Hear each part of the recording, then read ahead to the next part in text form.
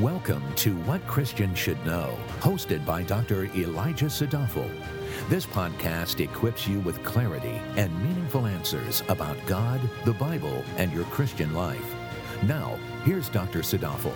In the past several weeks, by the grace of God, this program has been blessed with multitudes of new listeners. In fact, our sovereign Lord has taken What Christians Should Know to ears across the globe.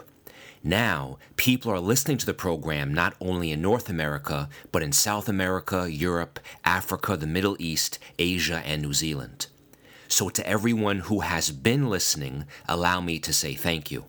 To everyone who has recently joined us, allow me to say a heartfelt welcome. May God shine His face upon you, and I pray that the Lord continues to bless each and every one of you with a greater and greater understanding of His truth.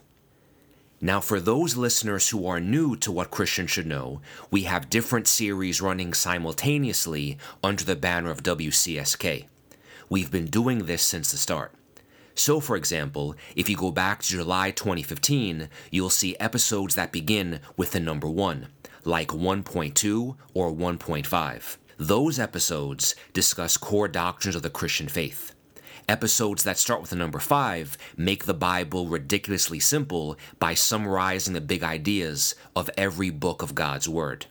One podcast, multiple series. It's all one big happy house with different rooms for different things. I say all that to say that now we begin a new series, number 7. It's called The Wisdom of Proverbs. Why are we studying Proverbs, you may ask? Well, that's simple. We're studying Proverbs to gain something that I and what every human being desperately needs: wisdom. Wisdom enables a person to prosper in life according to God's standard of prosperity. Wisdom makes a person competent and skillful at life so they not only know what to do, but how to do it. Let's face reality. People want to win at life. They want to know how to be successful, how to get rich, how to get ahead, and how to win in their relationships so they can have the best marriage ever or to be the best parents ever. Christians are people, so this desire for winning at life does not change when you are saved. Now, when people search for answers on how to win, they are in essence searching for wisdom. They search for skills or practical advice on how to win in 3 easy steps. The sad reality, however, is that many Christians will search for wisdom in lots of different worldly places, and in many cases, end up paying lots of money for it in the process. Many Christians do this while neglecting the book that does not contain the wisdom of men on earth. It contains the wisdom of God of heaven. That book, of course, is the Bible. So if the Bible contains divine wisdom, then why do so many believers ignore it? Because they either think it is outdated or that it does not offer much practical advice.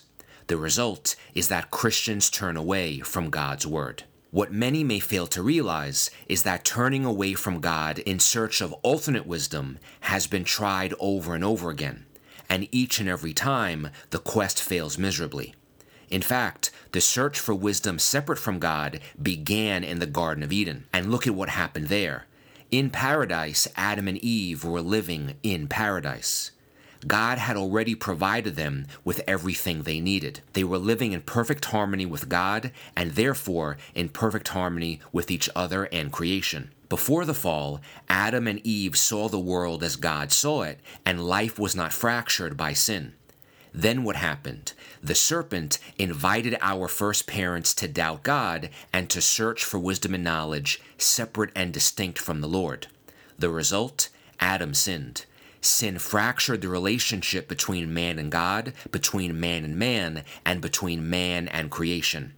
Enter guilt, shame, discontentment, doubt, anger, covetousness, frustration, and a huge gap between what God desires for His children and the life that we actually live. Sin is the ultimate reason why the world is broken and why there are barriers between the perfect wisdom that God has provided and what people actually search for. But even more than that, there are Christians like me who may in fact search the Bible for wisdom and find it, but the problem now is we ignore the wisdom that we discover. That is what sin does to warp thinking. It is therefore not a matter of just knowing, it's a matter of doing. It's not a matter of actually lacking wisdom, it's a matter of actually using it. Reality tells us over and over again that even when we know better, we do things that are foolish. What all of this tells us is that we are in desperate need of wisdom to guide us. We cannot rely on broken, fallible human wisdom to lead us astray. We need perfect, infallible, divine wisdom to lead us to God. We find that divine wisdom in the Bible, specifically in the book of Proverbs. As Proverbs 2:6 says, everything that comes out of the mouth of God is wisdom, knowledge, and understanding. Biblical wisdom is not an idea or a list of practical how-tos. Godly wisdom is a person, and his name is Jesus Christ. Wisdom begins with your vertical relationship with Jesus, and once you are right with God, then you can be right in your relationships and with life in general. Hence, by studying the wisdom of Proverbs, what I hope everyone is graced with is the ability to see reality more and more the way God sees reality, the way reality is supposed to be according to the Creator of creation. When a person has their eyes open to see Him, what then becomes clearer and clearer is how to skillfully navigate the minutiae, subtleties, and complexities of everyday life. At the end of the day, God is the Creator, and He made the world to operate in a precise and specific way. If you therefore want to be competent to navigate life, why search anywhere else other than the author of reality? Knowing God means knowing how reality actually works and being enabled to actually live an abundant life according to God's pattern. So let us begin our study of Proverbs. Now, before we dive into an exposition, we must clarify terms. As I have already said, in the book of Proverbs, we learn godly wisdom and the art of practical living. This begs two questions. Number one, what is a proverb? And number two, what is wisdom? The first question is, what is a proverb?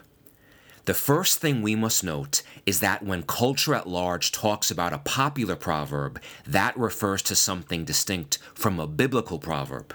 A popular proverb is a pithy saying that condenses wisdom learned from human experience into a short sentence. Examples are, absence makes the heart grow fonder, or a fool and his money are soon parted. Ironically, commonly known proverbs can contradict each other. Compare, for example, look before you leap and he who hesitates is lost. Regardless, because these sayings are commonly known, they are thus popular and tend to be regarded with some degree of respect. But guess what? Biblical proverbs are not popular. They are not popular because they contain God's wisdom, and many people despise what God has to say. In fact, biblical proverbs are so unpopular, wisdom has to stand at the gate of the city and shout and plead for people to listen to her. Proverbs 1:20-21 and Proverbs 8 verses 1-3. A biblical proverb therefore has currency not in and amongst the popular crowd, but in and amongst those who revere the Lord. So in general, what a biblical proverb is, it's a lesson. It's a lesson that takes the form of a short, pithy saying that expresses truth about human behavior. That short, pithy saying is also useful in that when a person lives the truth contained in the proverb, they become skillful in navigating the twists and turns in life. Biblical proverbs are not wisdom learned by human experience. They are revealed and thus gifted by God Himself. Now, before we move on, a critical key to reading and interpreting the Proverbs is to realize that they fall in the genre of Hebrew poetry. Hebrew poetry tends to be very compact and expresses truth in the form of figurative, expressive language. Metaphors are common, and it also frequently engages humor, sarcasm, and parallel comparisons and contrasts. We therefore do not read the Proverbs like historical narrative or like prophecy, nor do we read it like a letter written to a first-century church. we read the Proverbs like Hebrew poetry. In plain English, this means Proverbs does not contain hard and fast rules of life, so you cannot treat them as imperative commands or rigid formulas. They express truths that apply generally but are not absolute. Probably the most well-known application of this interpretive principle can be appreciated by looking at Proverbs chapter 22, verse 6. That text says, "Train up a child in the way he should go, even when he is old, he will not depart from it." Now, does this verse suggest that as long as every parent trains up their child the right way, that they are guaranteed never to stray? The answer is, of course not. The first reason why is because this is Hebrew poetry, not God saying, "Thou shalt." The second reason why is because the Bible itself proves that this statement is not a hard rule of life. That is to say, the Bible gives us plenty of examples of evil parents who had pious children. It also provides plenty of examples of pious parents who did train up their child only for them to rebel. The simple point is that when reading Proverbs, read them like poetry. They are neither laws nor are they promises. So that's what a proverb is. The next question is, what is wisdom? Wisdom is the key term in Proverbs. It occurs more than 40 times. The simplest definition of wisdom can be found in the Hebrew word chokmah, which essentially means skillful. But more than just raw skill, wisdom is skill in navigating the twists and turns of reality. Wisdom also refers to having a proper moral compass so that a person does what is right. So what is wisdom? Wisdom is a matter of life or death. Why? Because it refers to competence with regards to the realities of life. Wisdom means seeing the world the way God sees it and therefore seeing how life really works. Of course, how life really works is according to God's rules. Wisdom thus means knowing what is right and then doing the right thing. All of that is what wisdom is. Wisdom is not intelligence. Wisdom is not a high IQ. Wisdom is not knowledge. Wisdom is knowing what to do with knowledge. A man can gain knowledge just by looking around and obtaining facts. But the only way a man can get wisdom is if he looks up and receives the gift of wisdom from God. We live in a day and age when plenty of folks are really, really intelligent with heads brimming over with knowledge. But in God's eyes, these people are all fools. When the Bible speaks of a fool, it's not talking about a person who is intellectually deficient. It's talking about a person who has made a moral failure and is pursuing wickedness. As a result, the high IQ individual who does not know how to apply their knowledge is a fool who uses his knowledge in ungodly ways. Thus, as Psalm 14:1 says, "The fool has said in his heart, there is no God." While the wise person sees reality as God sees it, the fool tries to live life independent of the Lord. In the ancient world, teachers were regarded with high esteem. That was so because the ancients knew that wisdom is a precious treasure, so the teachers of wisdom were highly regarded. Back then, people knew that wisdom was the key to navigating life successfully, so a pervasive worldview asked questions like, how can I get more wisdom? And how can I conform to what wisdom teaches? Many people realized they were lacking in wisdom and therefore desperately sought it. The great Greek philosopher Socrates lived about 400 years before Christ. He once said, quote, "The only true wisdom is in knowing that you know nothing," end quote. Today, people have their priorities inverted. Nowadays, people think they know everything and do what is right in their own eyes. Now, we regard teachers as lowly and regard entertainers as royalty. Now, people tend not to seek wisdom. Instead, they want reality to bend to their wishes and seek for a quick technique to unlock the hidden secrets of life. These individuals are not wise because they neglect the source of all wisdom, God Himself.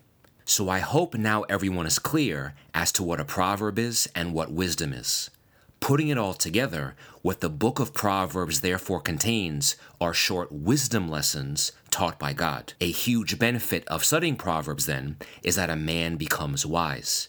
A wise person can respond accordingly to the diversity of situations life presents. They can do this because they understand what's really going on in said situations. A wise person can make good choices because their choices are informed by God. Now it's time to finally get to our theme verses. What I will do today is describe 7 features of wisdom based on the first 7 verses of the book of Proverbs. So, Proverbs chapter 1, verses 1 to 7 says, "The Proverbs of Solomon, the son of David, king of Israel, to know wisdom and instruction, to discern the sayings of understanding, to receive instruction in wise behavior, righteousness, justice, and equity, to give prudence to the naive, to the youth knowledge and discretion.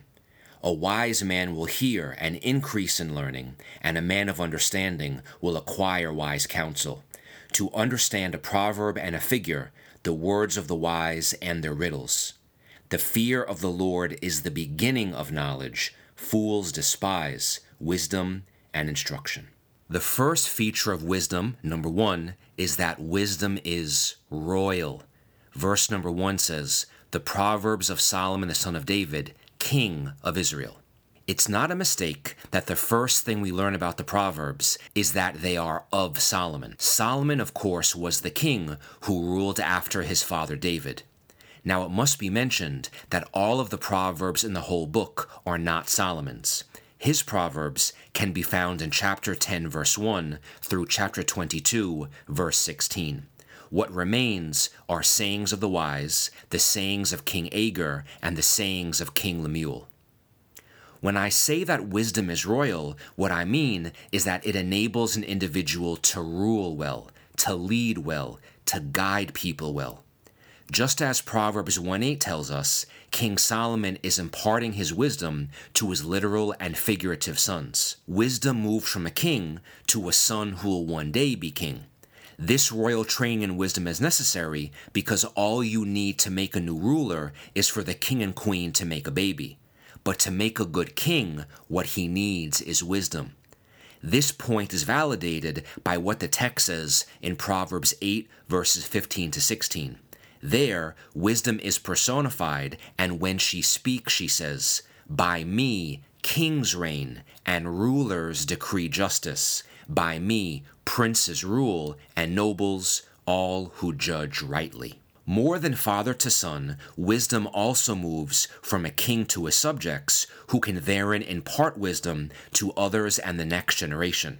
Subsequently, the youth of the next generation will one day be in a position to lead. Ultimately, in the book of Proverbs, the ultimate king, God himself, is imparting his divine wisdom to his spiritual sons and daughters. At the end of the day, we know that Solomon's wisdom did not start with Solomon. It was gifted by God. How do we know that? The Bible tells us so. In 1 Kings chapter 3, verses 6 to 9, Solomon is king. He admits to the Lord that he needs help to rule well. In verse 9, Solomon says, "So give your servant an understanding heart to judge your people, to discern between good and evil. For who is able to judge this great people of yours?" In 1 Kings 3, verses 10 to 12, the text tells us that this request pleased God and that he responded by giving Solomon a wise and discerning heart. So wisdom is royal, meaning it equips leaders to lead well. A wise leader begets wise subjects, producing a kingdom governed and ordered by wisdom. But what do you get if you have a leader who lacks wisdom? The answer is chaos, immorality, and self-destruction. And what's worse, people tend to follow the person in charge. So if the king is a fool, so are the subjects. Now you have a kingdom full of fools, with everyone doing what is right in their own foolish eyes. In fact, in the history of ancient Israel's kings, Solomon was the exception to the rule in that he ruled with great wisdom. Most kings ruled with great foolishness. This is detailed in the legacy of kings recorded in the books of Kings and Chronicles. The general rule was that the king rejected wisdom, and the nation subsequently fell into idolatry, prompting God's just judgment. A prime example is King Ahab and Queen Jezebel in 1 Kings chapter 17 through 19. With so many foolish kings, it's no wonder that the overall history of the kingdoms of Israel and Judah after Solomon's reign was a progressive descent farther and farther away from the Lord. The end result was the kingdom was destroyed by God himself when he banished his people out of the promised land. So feature of wisdom number 1 is that wisdom is royal. Feature of wisdom number 2 is that wisdom is corrective. Verse number 2 says, to know wisdom and instruction, to discern the sayings of understanding. As I mentioned before, the wisdom in Proverbs is revealed by God, but a major barrier to a person becoming wise is not access to wisdom. After all, we live in an age where almost anyone can reach for an open Bible or get to read Proverbs within a few seconds on their smartphone. At least in the West, the issue is not access to wisdom, the issue is that people reject instruction. The other way of translating this word instruction in Proverbs 1:2 is discipline. Therefore, those who are wise receive discipline to correct moral faults. In other words, they receive discipline that corrects. It corrects thinking that is out of line with what God says. God is the only one who has it all figured out. He does not need correction, but we do. Once a person understands that they only know a teeny tiny piece of the big picture, then they become open to being disciplined. The person who always needs to be corrected is me. I am corrected by God's word that says, actually, this is what's right. I am also corrected by other people who provide wise counsel, which can correct my own foolish counsel. Instruction or discipline therefore implies being in relationships where other individuals can issue warnings, rebukes, and possibly even punish when a person refuses correction. A prime example of such relationship is being under the authority of a local church where a pastor, elders, or older Christians can provide corrective discipline. Wisdom corrects the erroneous idea that I can autonomously use and apply my own intellect. Furthermore, because the wise person is open to correction, this implies a sense of humility. Verse 2 says, to know wisdom and instruction, to discern the sayings of understanding. It goes without saying that if a student does not understand the teacher's words, neither wisdom nor instruction can be gained. But even more than that, wisdom also equips a person to discern. This word carries the meaning of not only being able to insightfully understand, but also to perceive very subtle differences between things. In plain English, this means that a wise person is able to see things in black and white when others can only see gray. The discerning person can look beyond and beneath what they sense on the surface and obtain a clear picture of what's really going on.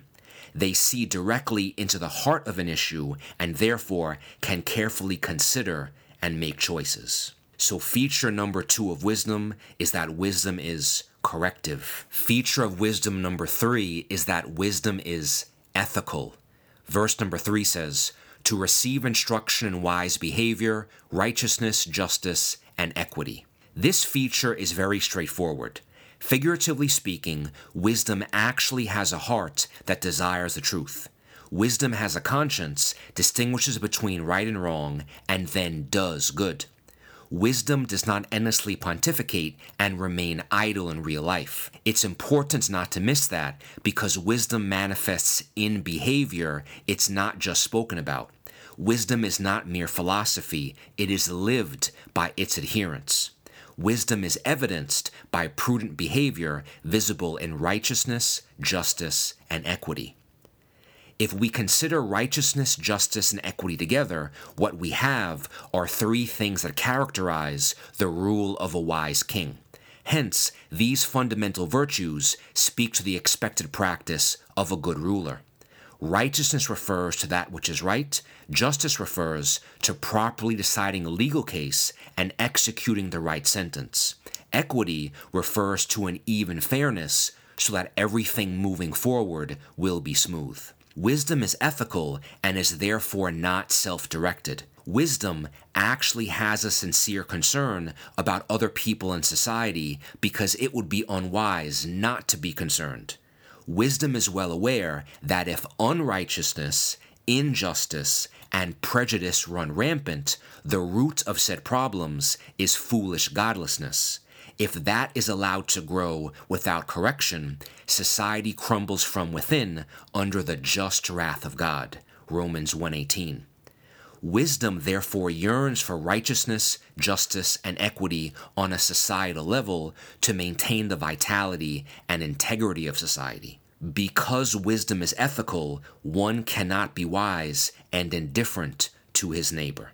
Feature of wisdom number 4, wisdom means maturing. Verse number 4 says, to give prudence to the naive, to the youth, knowledge and discretion. Verse number 4 tells us that wisdom does two things. It gives prudence to the naive so that they will no longer be naive, and it gives knowledge and discretion to youth who lack experience. Hence, wisdom means maturing in that it grows people. According to the book of Proverbs, people are categorized into different groups. For example, wise and foolish, old and young. Based on the logic of verse number 4, there is nothing inherently wrong about being young and naive because wisdom in time mature a person and gift experience. Belonging to either of these two categories would only be an issue if the naive remained naive and the young remained juvenile in their worldview. The first thing that wisdom does is give prudence to the naive. Prudence refers to a craftiness or a good sense of how to do things. The wise person who is prudent therefore not only has insight to see what's really going on, they also have the foresight to know how to proceed. And who does wisdom give prudence to? The naive. The naive are people who are easily duped. They merely go with the flow and tend to believe the first thing they hear. Generally speaking, the Hebrew word for naive suggests someone who lacks understanding, lacks moral direction, and is therefore inclined to evil. This is not a hard and fast rule, but the naive tend to be young because they haven't had enough life experience to teach them how reality actually works. Contrast the naive with the wise veterans of wisdom who have a shrewdness about them because they have seen many things before. The second thing that wisdom does is give knowledge and discretion to the youth.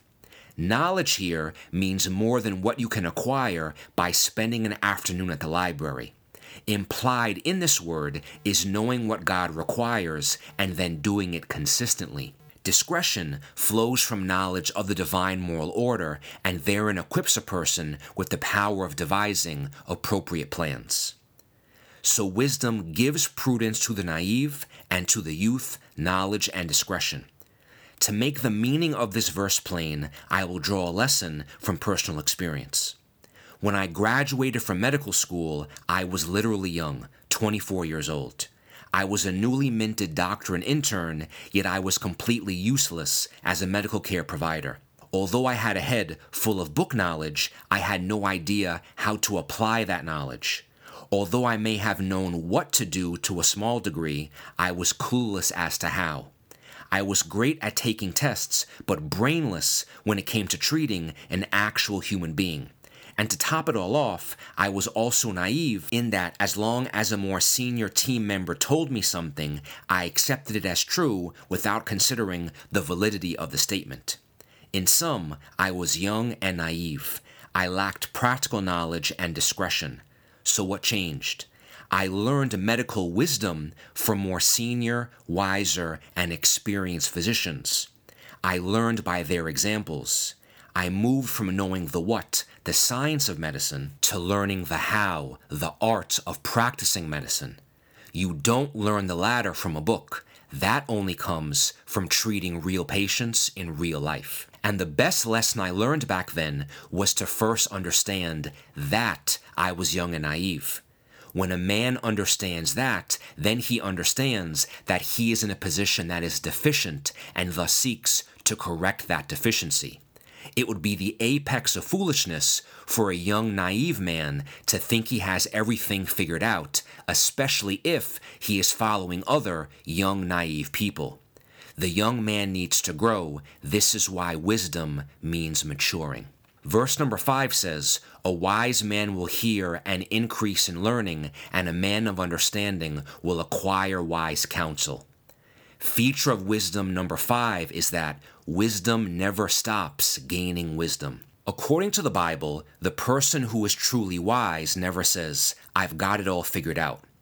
Verse number 5 speaks about a person who is already wise, and what does the text say the wise person does? Hear and increase in learning. This hearing is effectual in that what they hear never falls on deaf ears. It causes inward change. Learning comes from a word that means to take or grasp. Hence, this learning does not refer to casual education like someone who browses lectures on YouTube. This is an eager, avid learning so that the learner takes grasp of the material so well they can intelligently articulate it to others and teach it. But not only that, the wise person surrounds themselves with other wise people to create an environment saturated in wisdom. Wise counsel provides a view of reality independent of the self and prevents a person from charting a course mapped by personal desire. Wise counsel thus equips a person with accurate guidance so they travel on the right course. Wisdom never stops gaining wisdom because someone who is truly wise knows they know absolutely nothing. This is why they are always open to learning more and hearing sound advice. In fact, what the wise will not do is read the book of Proverbs only once. They will mull over it in perpetuity, mining the text for deeper and deeper treasure. They will do this cognizant that no one ever graduates from the biblical school of wisdom. Even the best students are always students. So feature of wisdom number 5 is that wisdom never stops gaining wisdom. The next point involves verses 5 and 6. So let's read those verses again. "A wise man will hear and increase in learning, and a man of understanding will acquire wise counsel, to understand a proverb and a figure, the words of the wise and their riddles." Feature of wisdom number 6 is wisdom is understanding. This point is very quick. 7 is the biblical number of divinity, so I wanted to explain 7 features of wisdom, not 6. As a result, one point had to be very light. So what we see in Proverbs 1 verses 5 to 6 is the repetition of the word understand. This highlights the reality that in all of their acquisition, the wise person gains deep insight into God's truth. In many cases, said insight can only be taught by experiencing the lesson.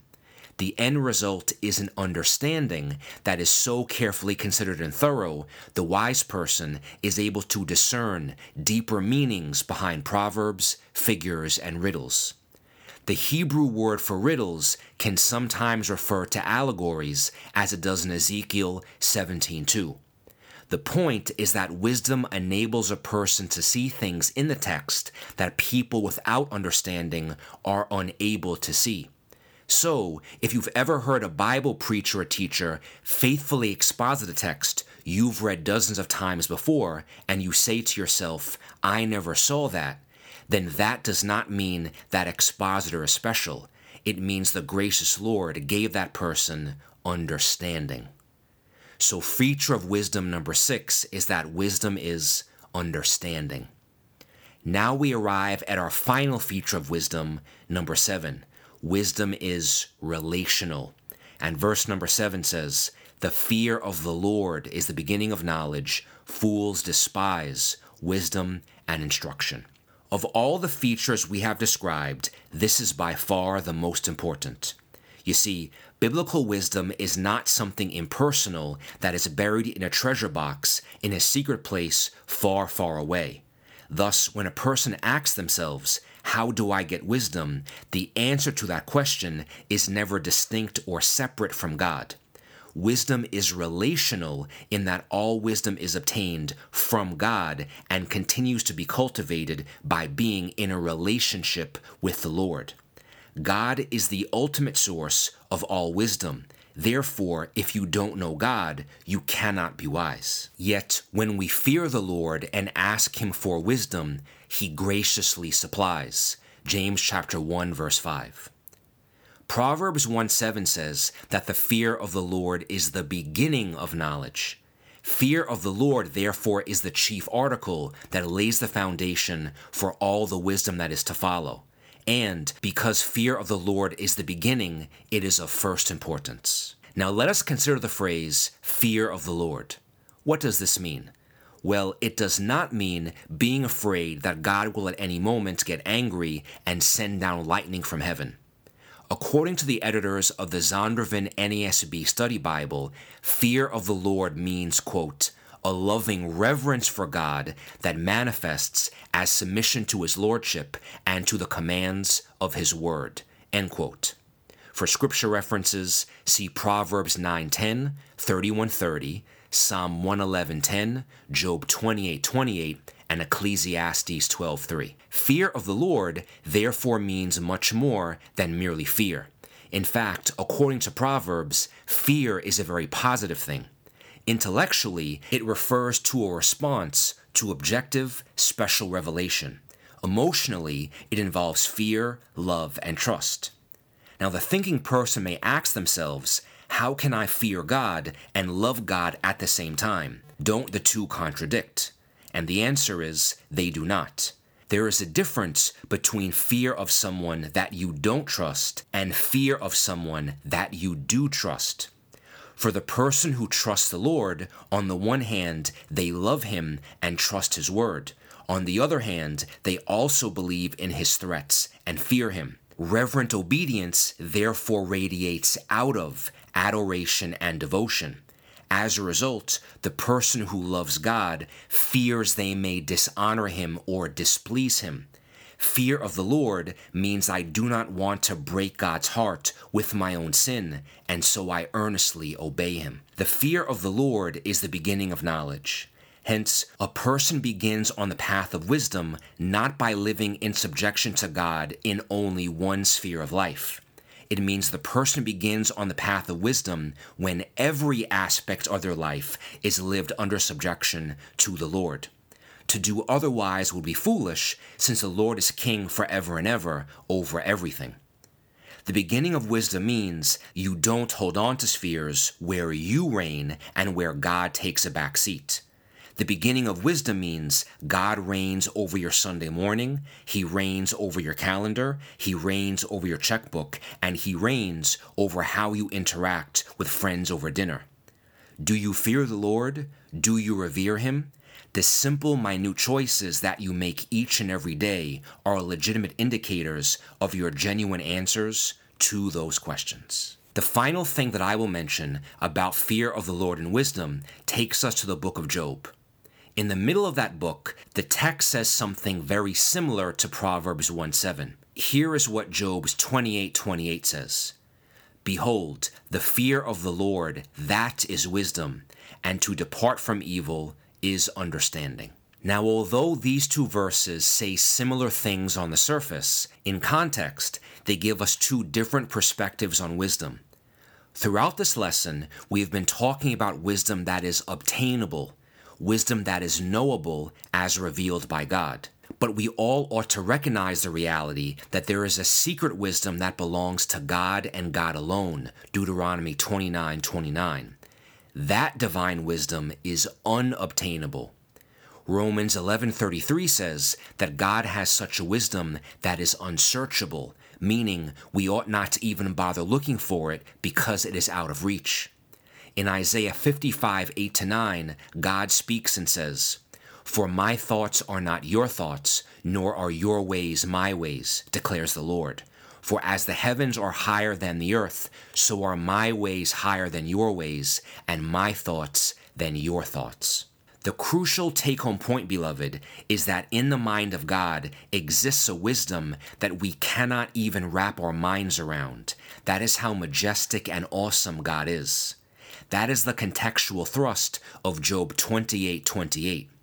Job chapter 28 begins by telling us that man can labor to find gold, but he cannot mine the wisdom of God. In fact, what Job 28:23-27 explains is that many forces of nature that we consider to be chaotic and out of reach, like the wind, rain, and thunder, those are all in fact under the control of God. The Lord is the one who has wisdom that tells the wind to be still, and it obeys. That is something that no man can ever do, no matter how wise. The point is that yes, we are creatures and are invited to seek the wisdom that God graciously reveals to us, but we do this cognizant that God is wise in ways that the human mind is unable to comprehend. Hence, because God is supremely wise, we live in reverent obedience to Him, knowing that no man can ever compete with omniscience. But even more than that, even if a person spent the next 1,000 years receiving wisdom, they will never always make the right choice because their wisdom is never perfect. Only the wisdom of the Lord is perfect. This is why we trust Him, because He always does the right thing. The final piece of verse number 7 tells us that fools are not teachable and are fixed in their own godlessness. The fool does not lack intelligence, opportunities, or examples. Rather, the fool is full of wickedness. As a result, they are wise in their own eyes. Even more, the text says that the fool is neither indifferent or neutral about God. They instead despise His wisdom and instruction. This helps to explain why fools describe the cross of Christ as foolishness, because they are not wise. 1 Corinthians 1:18. Fools are blind with eyes wide open and are unable to see that sin is what makes the world as broken as it is. They are unable to see that Christ is the only Redeemer. They don't want to see that their foolishness will only lead to condemnation. The sad news is that if God did not reveal His wisdom, we would all have no hope, because all of us are fools by nature. Foolishness is natural, wisdom is supernatural. Proverbs 1:7 therefore ends in a contrast. It says wisdom is not something just intellectual or acquired. Wisdom is relational, and a relationship with the Lord will make you wise for everyday life. If you don't have a relationship with God, then you don't have wisdom. You'll actually despise wisdom because you are a fool. In closing, what I will say is this.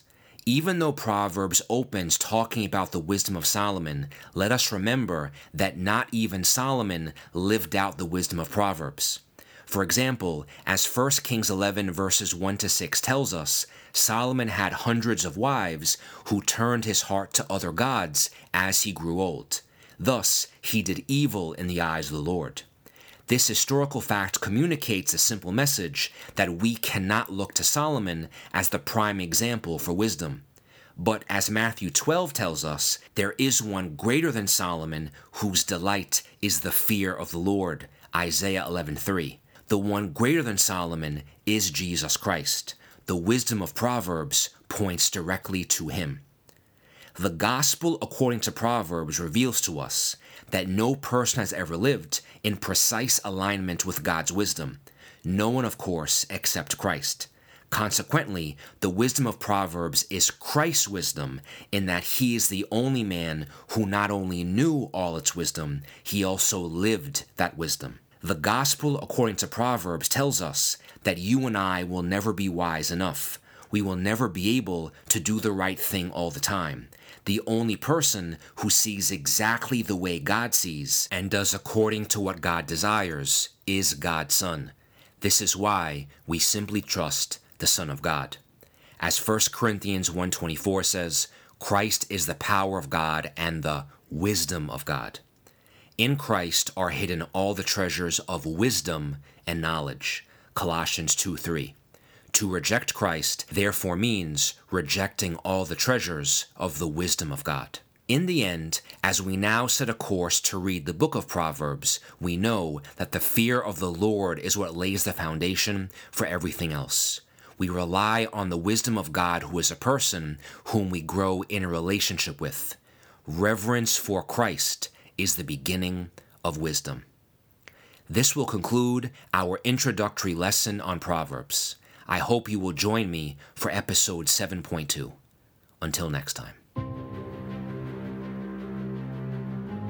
Thank you for listening. For more valuable resources, including a bookstore and online Bible study, visit wcsk.org.